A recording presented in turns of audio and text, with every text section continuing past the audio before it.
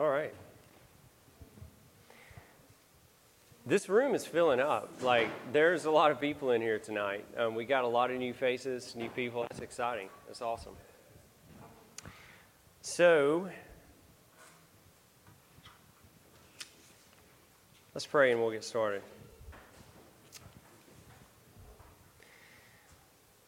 Father, I come to you and I just thank you so much for your goodness to us. Lord, we thank you for your Son, Jesus Christ, and his work on the cross. Lord, we just pray that your Spirit would reveal your Son to us tonight, Lord. My stammering tongue cannot say anything that would really communicate how great he is, nor how sinful we are, Lord. And so I pray that your Spirit would teach us, that your Spirit would reveal what you want us to see tonight. And we just pray this in the strong name of Jesus. Amen. Did everybody get a study guide? Okay, Emily complained last week that there was not a study. She didn't complain, but she mentioned there was not a study guide. And I said I was not a professional pastor like Josh was, but tonight I am. So now you can get a study guide if you want one. It's not great, but may help you. So Ecclesiastes 7:2 says this: "It is better to enter a house of mourning than a house of feasting, since death is the end of every man, and the living should take this to heart." So this verse is basically communicating that it's better to go to a funeral than a party. Why would he say that? Why would he say something like that? Anybody would rather go to a party than a funeral, right? He says, since death is the end of every man, and the living should take this to heart. It's saying at a funeral, you will contemplate life, death, your mortality, and more importantly, eternity and your eternal destiny. I know at youth group it can feel like a party sometimes, and that's okay. That's good. I mean, we eat pizza, we drink soft drinks, we're with our friends, we have a good time, we play basketball, we play soccer, we sing some fun songs out there, and then we come in here. But I'm asking you now to take this to heart, because every person in this room one day will die, and you will stand before the Lord in judgment. And there will be those who have believed in Jesus, not just a set of facts about Jesus, but they have trusted in Christ like one would trust a parachute after having jumped from a plane. That they've abandoned all hope of saving themselves by their own righteousness, and they have cast themselves on Christ. For those, there will be everlasting joy and peace with Christ in heaven. But Jesus said, many on that day, many will say to me, Lord, Lord, I prophesied in your name. I cast out demons in your name. I did all of these things in your name. And he will say, depart from me, you worker of iniquity. I never knew you. I think this day and time we could say, Lord, Lord, I went to youth group. I went on a mission trip. I read my Bible. Those are good activities that a Christian should do, but they are not works that will save you. There is only one work that will save you, and that is the work of Jesus Christ. His life, his death, his resurrection. So I plead with you up front. Most of the time we do this kind of thing at the end. I'm doing it up front. Hear this and consider what we're saying tonight. So, review last week. For those of you that were here, and we got new people, so it's kind of unfair to them. What was the question we asked last week? Does anybody remember?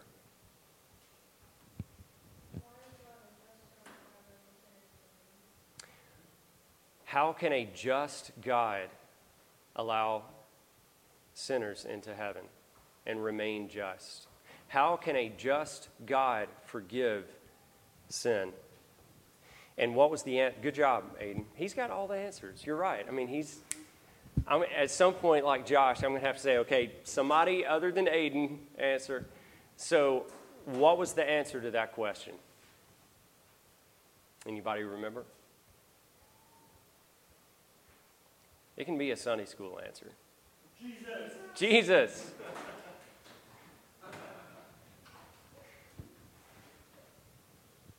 Does anybody remember the word that we use to talk about what Jesus did? Started with a P.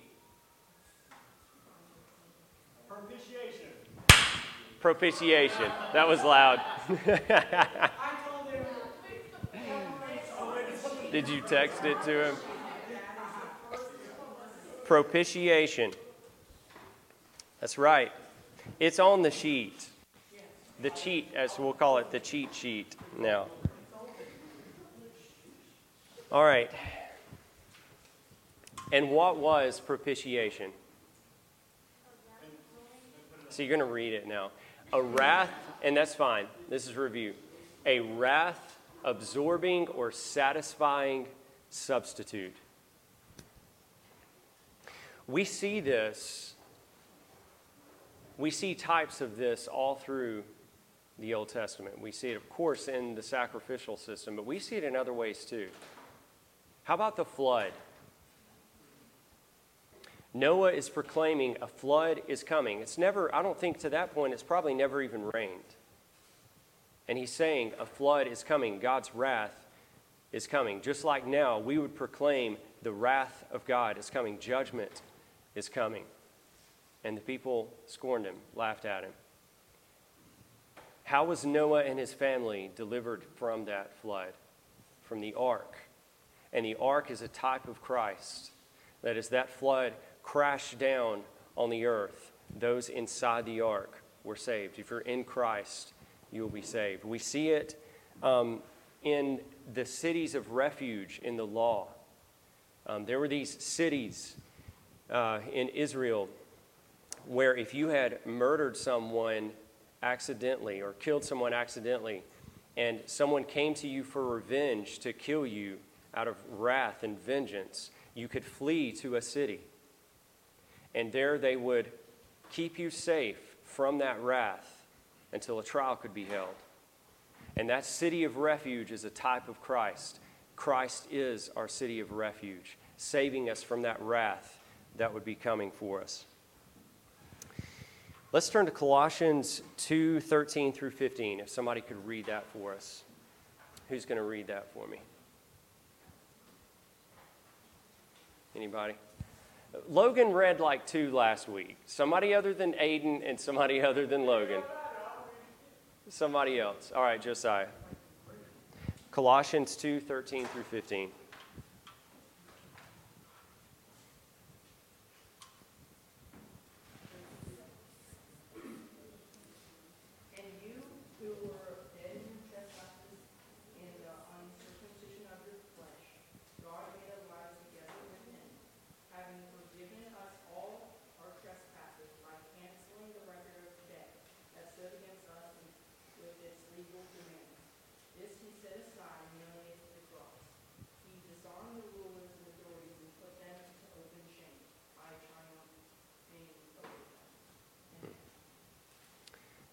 Real quick, I wasn't going to cover this, but since he read it, I think that was verse 15, that putting the rulers and authorities to open shame, that's kind of a drawback to the Romans passage in 3 where it says he publicly displayed Christ.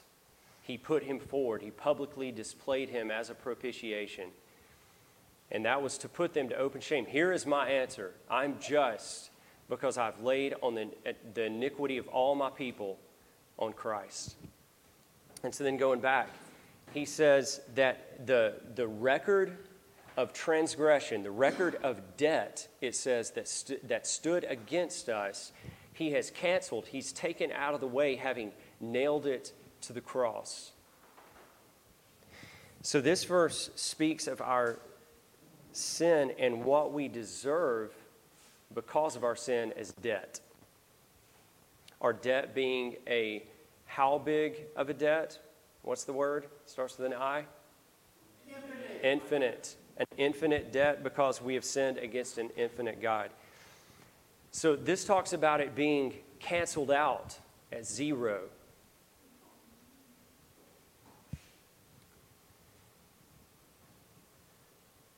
This still leaves us with a problem, though.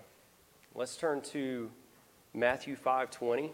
And so if somebody could get Matthew 5:20, and if somebody could get Psalm 24, 3 through 4. Who's got Matthew 5:20?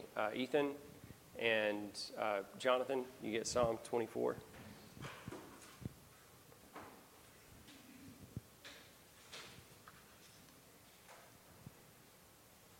Go ahead. I tell you, unless your righteousness exceeds that of the scribes and Pharisees, you will never enter the kingdom of heaven. Unless your righteousness exceeds the righteousness of the scribes and Pharisees, you will no case enter the kingdom of heaven. So that's not just a zero balance, right? We're canceled. What Christ did is he canceled out the debt that stood against us. This is talking about something more than that. It's talking about a righteousness that has to be in your account. The riches of righteousness in your account, not just a zero. Jonathan, if you could read Psalm 24.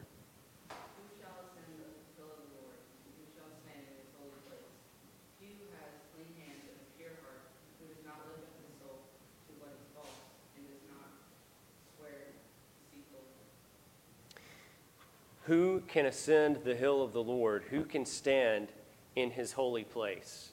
He who has clean hands and a pure heart. So again, this is not just zero. This is clean hands. What do you do things with your hands, don't you? Have your actions been righteous? Have they been upright? Have they been in accordance with God's laws? How about a clean heart? Do you have a clean heart? This is talking about our motivations. Somebody read Isaiah 64:6. And that's basically the verse there. And that's on your study guide there. Who's got that for me? Isaiah 64:6. Do it.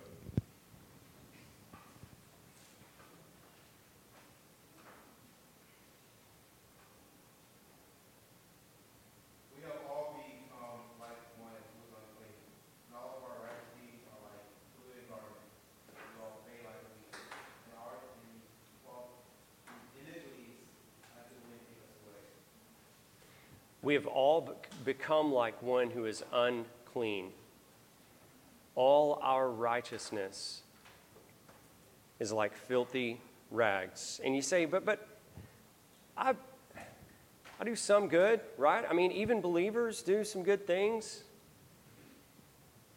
What is the definition of good? I mean, for something to be good, it would be in keeping with the greatest commandment, would it not? What is the greatest commandment? That you love the Lord with all your heart, soul, mind, and strength. How many times a day would you say you do that? How many times a week? Aiden, you think you've done that some? Oh, none. Okay, good. I thought you were raising your hand, proclaiming your own righteousness. Yeah, let's just cut to the chase. No one ever has done that. In light of this, then verses like what it says in Romans, there's none good, no, not one, and all our righteousness is like filthy rags, it makes sense. The truth is, no mortal man has ever, even for 1 second, loved God as he deserved to be loved, or treasured him as he deserves to be treasured. No one has ever glorified God in their heart the way that he deserves to be glorified. No one except for the man Christ Jesus.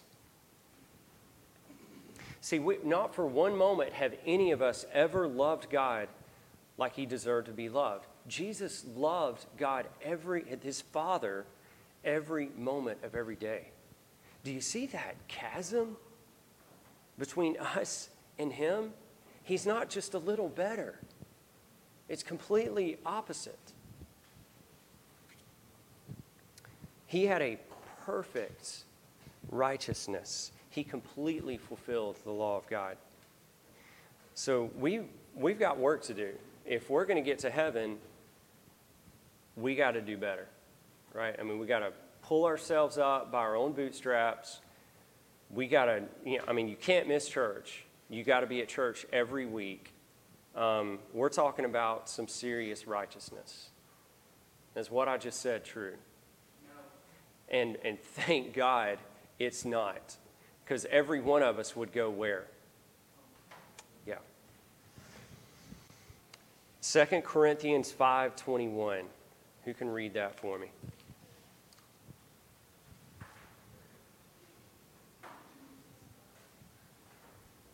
Who's got that for me? Aiden started. Okay, go ahead. 2 Corinthians 5:21. One of my favorite verses.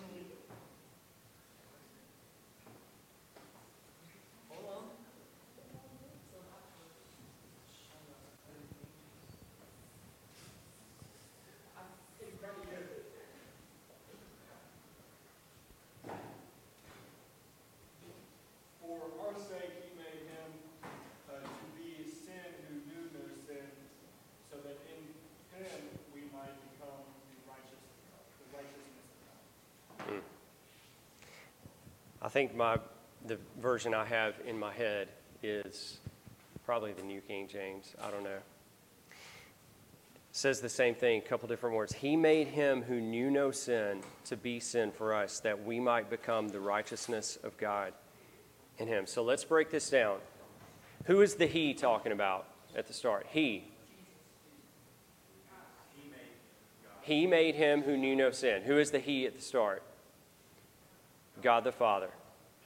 He, God the Father, made him who knew no sin, which is Jesus, to be sin for us. That record of debt, our sins, was looked on as if Christ had done them. He bore the consequences of them. He bore the guilt of them. He bore the shame of them. He bore our sin. So that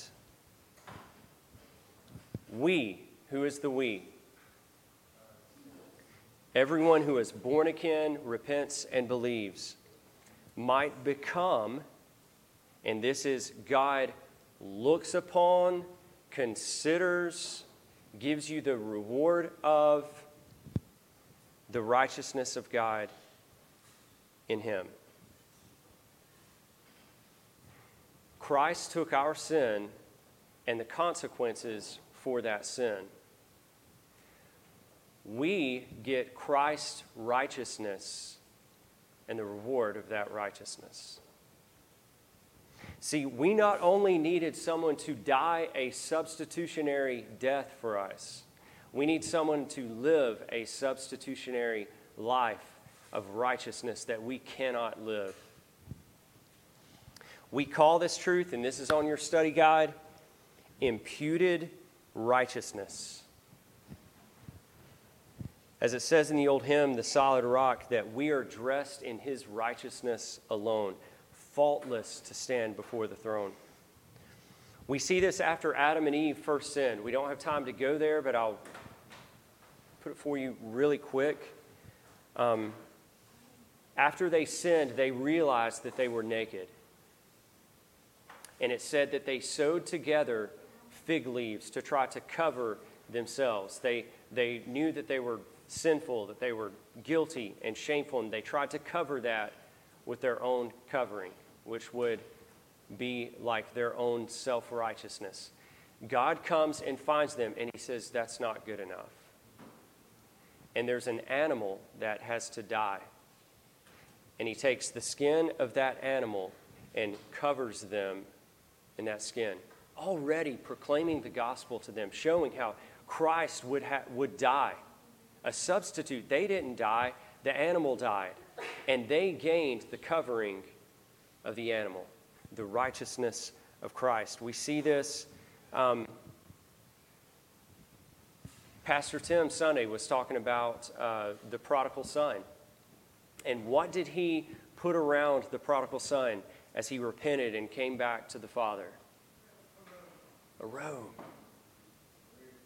That represents the righteousness of Christ. And lastly, we see it in the parable of the wedding feast. If somebody could look up Matthew 22, 11 through 14. Who's got that for me?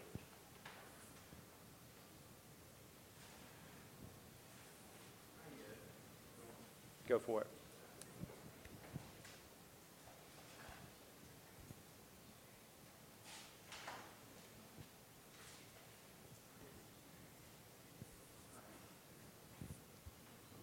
But when the king came in to look at the guests, he saw there a man who had no wedding garment.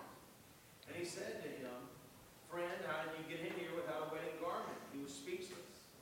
Then the king said to the attendants, "Bind him hand and foot and cast him into the outer darkness. In that place there will be weeping and gnashing of teeth. For many are called, but few are chosen." So we're kind of jumping in the middle of the story here, but the point I want you to see is the garment here represents the righteousness of Christ. And this party basically represents heaven. And this man has tried to get into the wedding feast or heaven with his own garment, his own righteousness, where the garment was provided for him, which was Christ's righteousness, just like it is provided for us. And he tried to get in on his own. And there's the warning, a stark warning there. He throws him out where there is weeping and gnashing of teeth. What is he talking about there? He's talking about hell. Have you trusted Christ in this way? Or do you still think you will be saved in the end because of something you've done? So, propitiation and imputed righteousness. These are the two things we've talked about so far. Both of these things, if you stop and think about it, are really things that they were things that actually happened and took place, but they're not really inside of us. These are things, that was settled between God. This is all how Christ took our punishment, and how God looked at Christ and poured out his wrath on him and imputed righteousness. All this is outside of us. This next thing we're going to look at is something that happens inside of us, something that God does to bring us to salvation. If somebody could look up Romans 6, 20 through 22.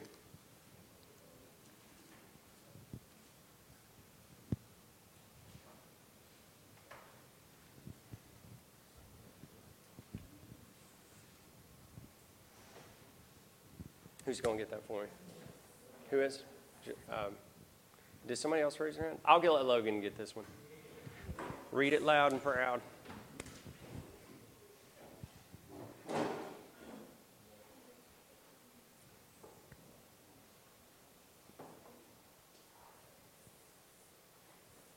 when you were slaves to sin, you were free in regard to righteousness. But what fruit were you getting at the time for things of which you are now ashamed? For the end of those things is death. But now that you have been set free from sin and become slaves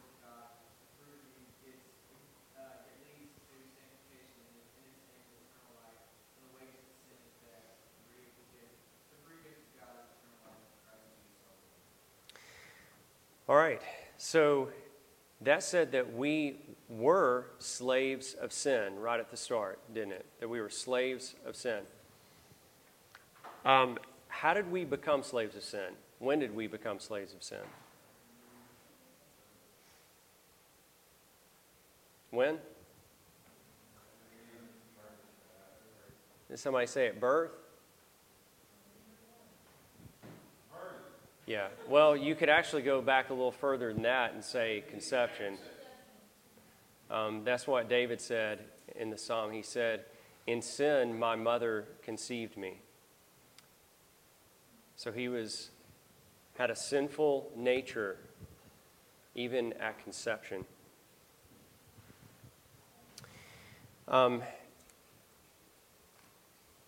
Let's turn to Genesis 2, chapter 16 and 17. And find out when mankind became a slave of sin. Who's going to read that for me? John? Or I'll let Aiden get this one. He's been raised in sin every time. We'll let him get another one. Genesis 2, 16 through 17.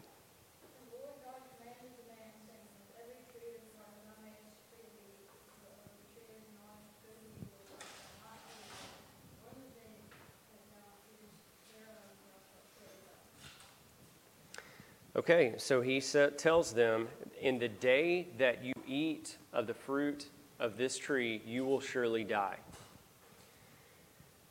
We know Adam and Eve both ate from that tree, didn't they? Did they die?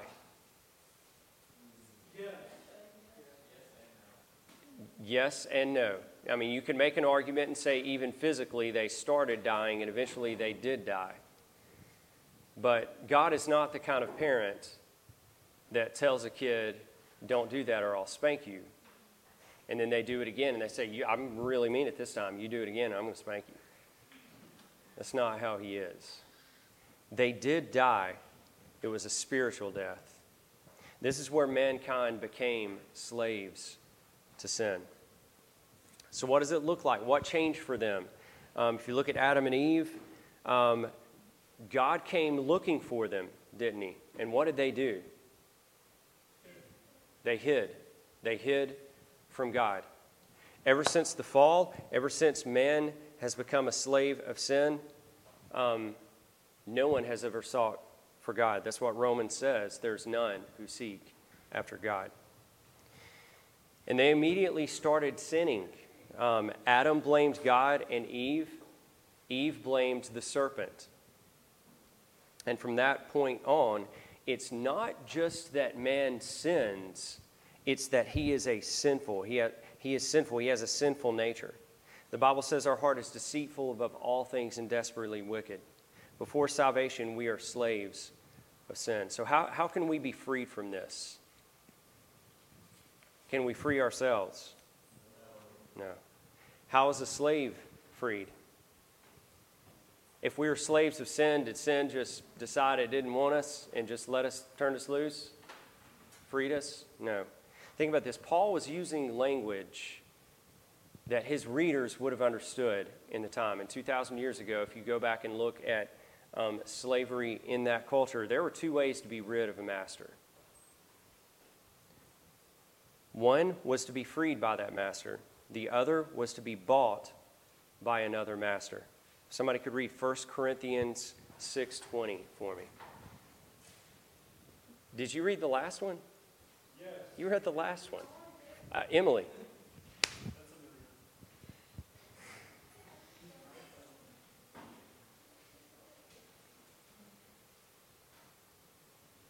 For you were bought with a price, so glorify God in your body. You were bought. What? Bought? A person was bought.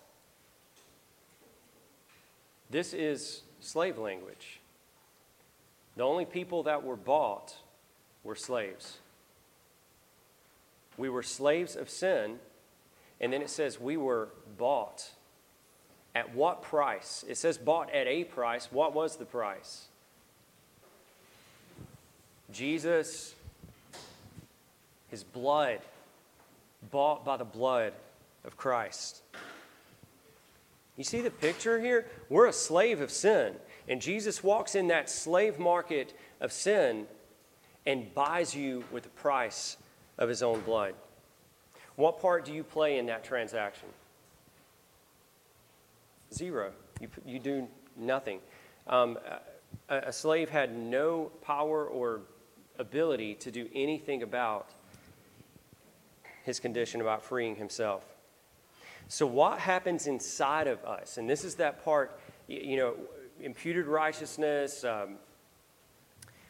propitiation, that's all taken place between God the Father and God the Son outside of us. What happens inside of us when God takes a heart, a nature that is a slave of sin and makes it a slave of Christ and sets it free? Could somebody read Ezekiel 36, 25 through 27?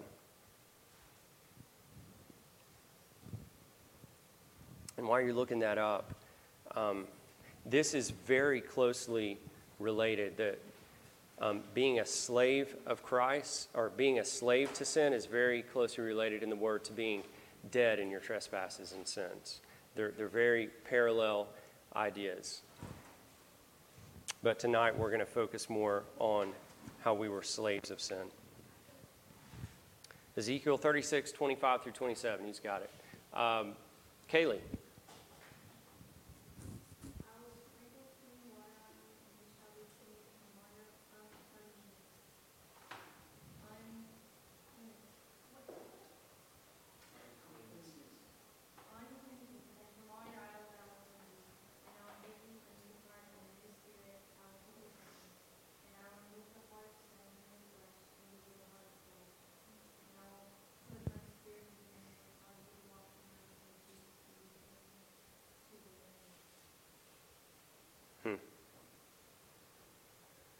So he takes out that heart of stone. It says, I will take out your heart of stone, your heart that is a slave to sin, and I will replace it with a heart of flesh. That heart of stone that was hardened against him, that was wicked and a slave to sin, and replaces it with a heart of flesh. A heart that sees Jesus as who he is, who sees ourselves as who we are, that no longer runs from God like Adam and Eve did, but runs to the cross in repentance and faith for salvation. This is something that the blood of Christ purchased for his people, our new nature, from being a slave of sin to a slave of Christ. Do you ever wonder why it is, for those of you that are saved, why it is that there was a time when you weren't really interested in the gospel, you weren't really interested in Jesus, you didn't really care that you were a sinner, you didn't think about those things, and then you began to care about them. And not just care about them, but they moved you to the point where you feared the Lord. You feared the wrath to come, and they became so real to you, like they were right in front of you. Your spiritual eyes became opened, and you could see them for what they are. And you cried out to the Lord for salvation. Let's look at why it is we have a changed mind, why we think differently about those things. So somebody read Ephesians 4, 17 through 18. Who's got that for me? Aiden, you want to get it? Get it.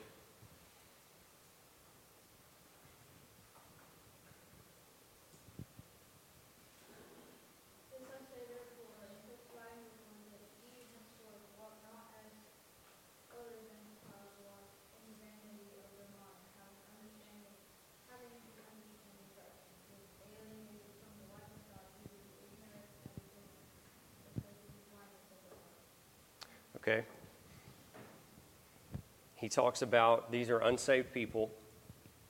He says they're futile in their mind. They're, what was it, vain in their mind? I think you had a different vanity of their mind. Vain, futile, darkened understanding.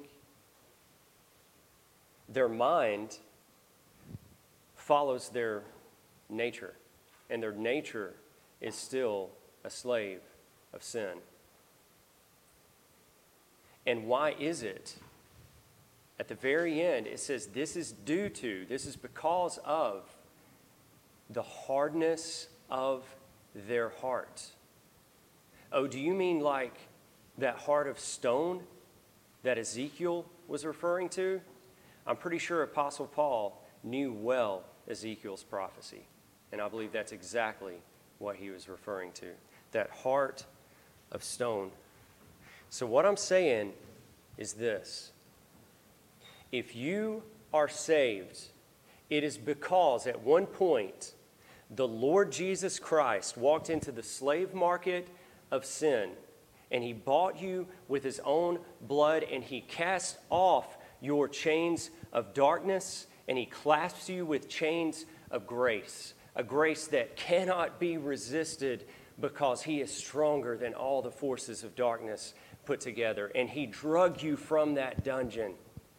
And for the first time, you looked at yourself and you said, I'm in filthy rags. And you looked at Christ and he was glorious, mighty to save. And you said, save me, have mercy on me, a sinner. Do you see that?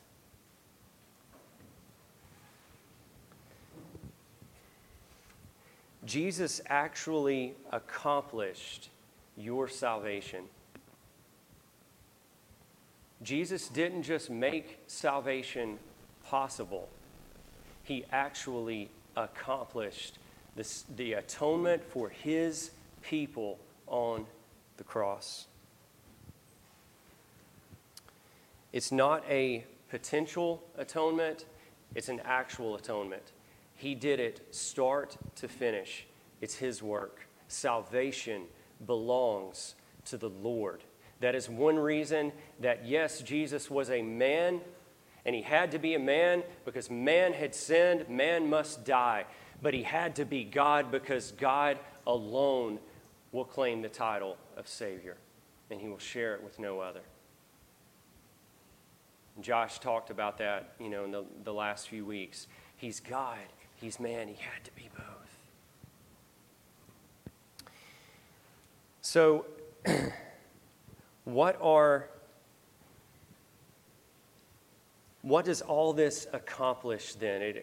Atonement, redemption. What are some of the things that this does? If we can look up Colossians real quick, we're going to go through a list.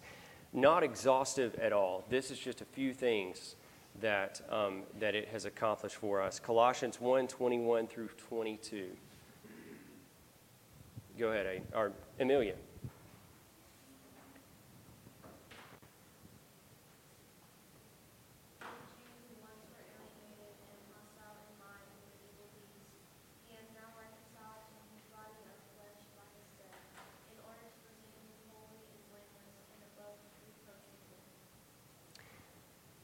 It says we are reconciled to God, and that is on your study guide if you're interested. Reconciled to God. So we were enemies. We were under his wrath. We were sinners. We were slaves to sin. But because of everything he has done, we have been reconciled back to God. We have fellowship with him. We have relationship with him. Romans 5:1. Who's got that for me? Let Josiah. Casey, you get the next one. Romans 5:1.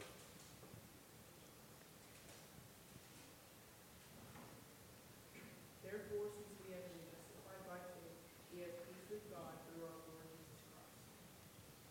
We have peace with God. Now, I want to share something with you. There is a peace of God that the Bible talks about, like the verse that says, and the peace that passes all understanding will guard your hearts and minds through Christ Jesus. And that is just a calm, a peace that you have that you know God is in control. When we're talking about the gospel, that is not the kind of peace it's talking about. These are war terms. See, once it says in Romans 5:10, we were enemies of God. But because of what Christ has done, we're no longer enemies. We are reconciled to be at peace with him.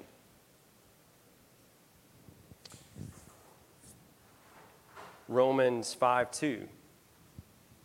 Go ahead, Casey.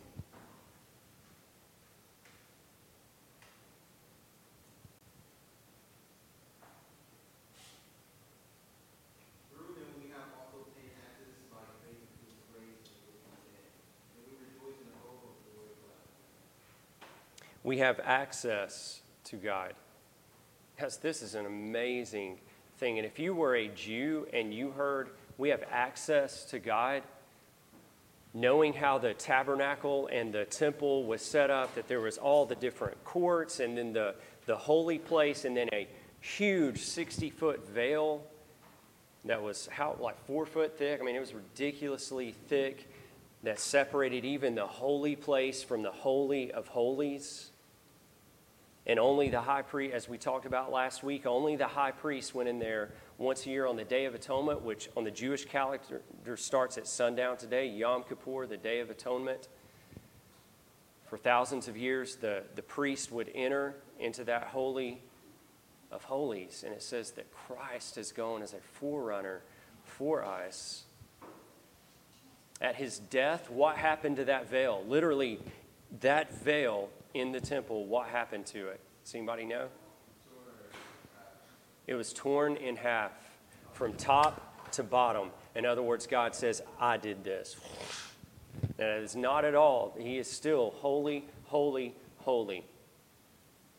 But we have access to him. It says in Hebrews that because we have such a great high priest as Jesus, that we can even come boldly before the throne of grace.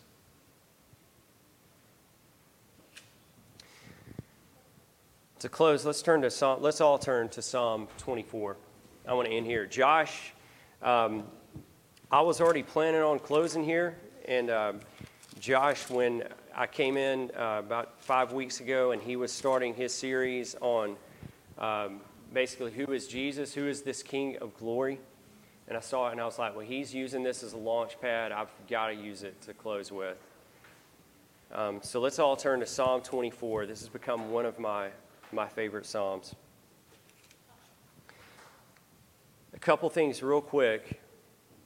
It is a blessed thing and has been so, I've enjoyed so much in the past few years as I read through the Psalms and see Christ. He's everywhere. He's right at the beginning. Psalm 1, blessed is the man that walks not in the counsel of the ungodly, nor stands in the way of sinners, nor sits in the seat of the scornful. But his delight is in the law of the Lord, and in his law he meditates day and night. And he shall be like a tree planted by the rivers of water, and whatever he does will prosper. Who is that talking about? Are you that man? That's Jesus. That's Christ. I'm not that man. You are not that man. That is Jesus. All through, as you read through the psalm, I encourage you, see Christ. He's everywhere. Jesus said himself, you read that to the Pharisees who had the Psalms, he said, you search the Scriptures because you think in them you have eternal life, yet it's the Scriptures that testify of me. So look for him. Psalm 24, verse 3. Who may ascend the hill of the Lord, or who may stand in his holy place? He who has clean hands and a pure heart, who has not lifted up his soul to an idol, nor sworn deceitfully. That is not me, and that is not you. That is the man, Christ Jesus. And then we have, starting in verse 7, and I'll tell you, my understanding of this verse comes from other men. I love what I've heard Paul Washer say of this verse, and he would say he got it from theologians older than him, so I'll pass it on to you guys. But verse 7 here, if you think of Jesus, the King of glory that existed in eternity past in perfect fellowship and union with the Father and the Holy Spirit, eternally loving and giving of honor with each other. And that's what the Bible really means when it talks about God as love. It's that inner Trinitarian love between each other, that he would step out from that he would come and be born in the weakness of human flesh, that he would die on a cross, that he would rise again. And after his resurrection, and he appeared to many, what did he do? He ascended. Who can ascend the hill of the Lord? Jesus has ascended. And I think the language here is communicating Jesus in his triumph returning to heaven. It says, "Lift up your heads, O you gates, and be lifted up, you everlasting doors, that the King of glory shall come in." And here you have Jesus as God, yes, but as a man. And the host of heaven saying, "Who is this King of glory?" What man would dare lay their hand to those ancient doors?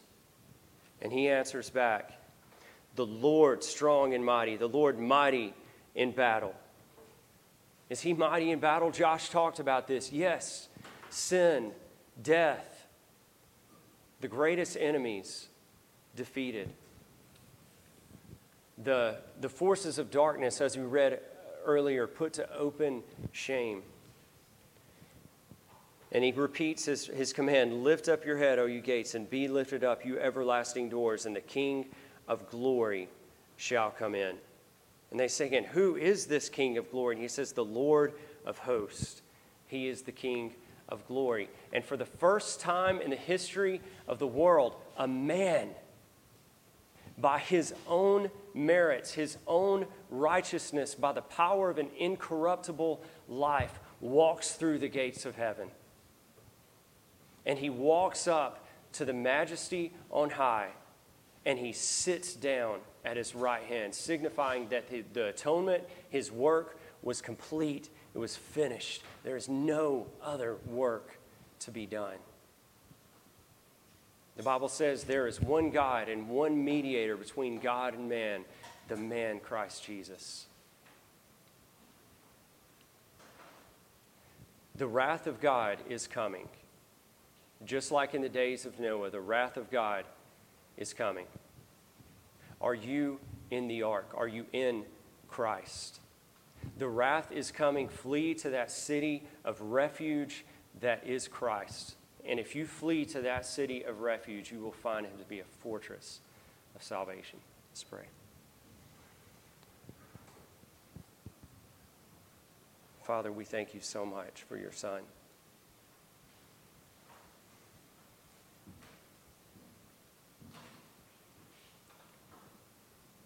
Lord, I would that by your Spirit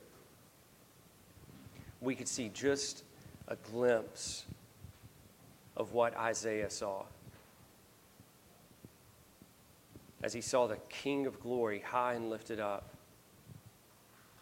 and that the seraphim around him saying, "Holy, holy, holy," that we would see ourselves as undone, as lost as he did, and that we would cling to you. We thank you so much. We don't understand it. It's such a mystery to us. We don't understand why. For wretches like us, you would do that, Lord, but we're so thankful. Thank you for Jesus. We pray this in his strong name. Amen.